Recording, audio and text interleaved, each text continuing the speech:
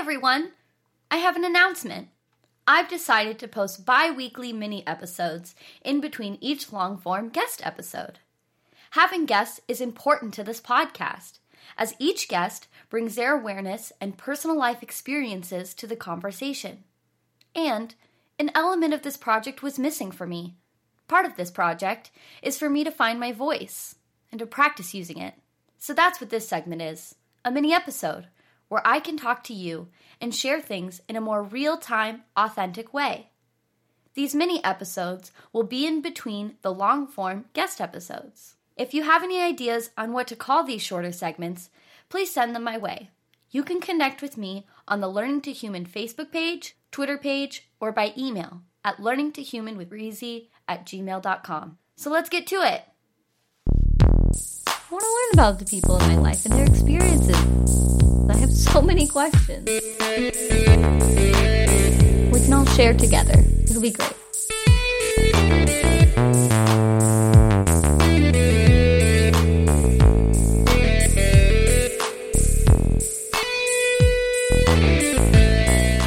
Hello and welcome to Learning to Human.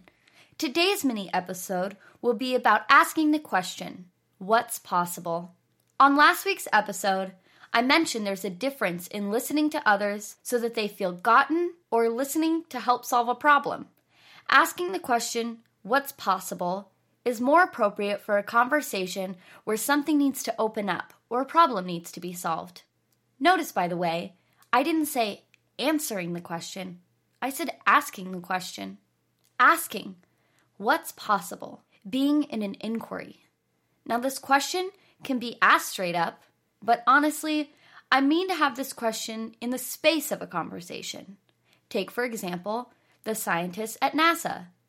Their vision is to reach for new heights and reveal the unknown for the benefit of humankind. Now, that's a conversation for what's possible. Or, when Rosa Parks refused to move to the back of the bus, she believed in a world where African Americans were not treated like secondhand citizens. Living in that conversation led to nationwide efforts to end racial segregation. In order to empower each other, evolve, and create a world with less hate and more love, we need to stand in what's possible. When I listen for what's possible for the people around me, I get the pleasure of watching them fully self-express themselves and grow in who they are. After finally letting go of a childhood insecurity and spending years making herself look like what she thought the rest of the world wanted, I watched my best friend chop off like 2 feet of hair and rock a half-shaved mohawk, a symbol of her personal freedom from caring what other people think. I watched my mom realize that relating to herself is not enough, whether it be not good enough, not smart enough, or not capable enough, wasn't serving her anymore. So in a conversation for what's possible in her life, she started taking action to match.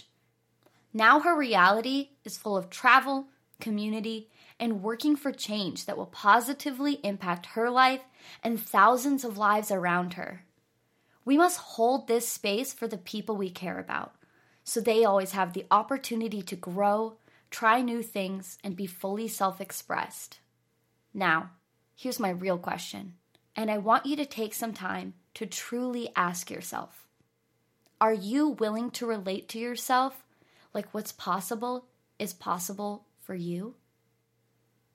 On a recent walk with my dog, I was thinking about why it's important to listen to people for what's possible, and I wondered, what would someone say if I straight up asked them? And then I thought, well, what would I say if someone asked me that? And then I had to face it. Oh shit, can I relate to myself like the accomplishments I want to achieve are actually possible for me? I realized I needed to take a cold, hard look at how I relate to myself and just be an inquiry about all the things I could do with my life and just figure out which direction I wanted to go next. That's a big part of my motivation for this podcast. Doing this podcast feels like taking an intimate part of who I am in its unpolished and unrefined way and exposing it to the public. And it makes me feel alive. I can't wait around until I have the perfect thing to say to open my mouth. I need to practice, fail, learn, and enjoy the process. See, by asking this question, we are pushing ourselves and others always just outside the comfort zone. And that's where being alive happens. So I ask again, are you willing to relate to yourself like what's possible is possible for you?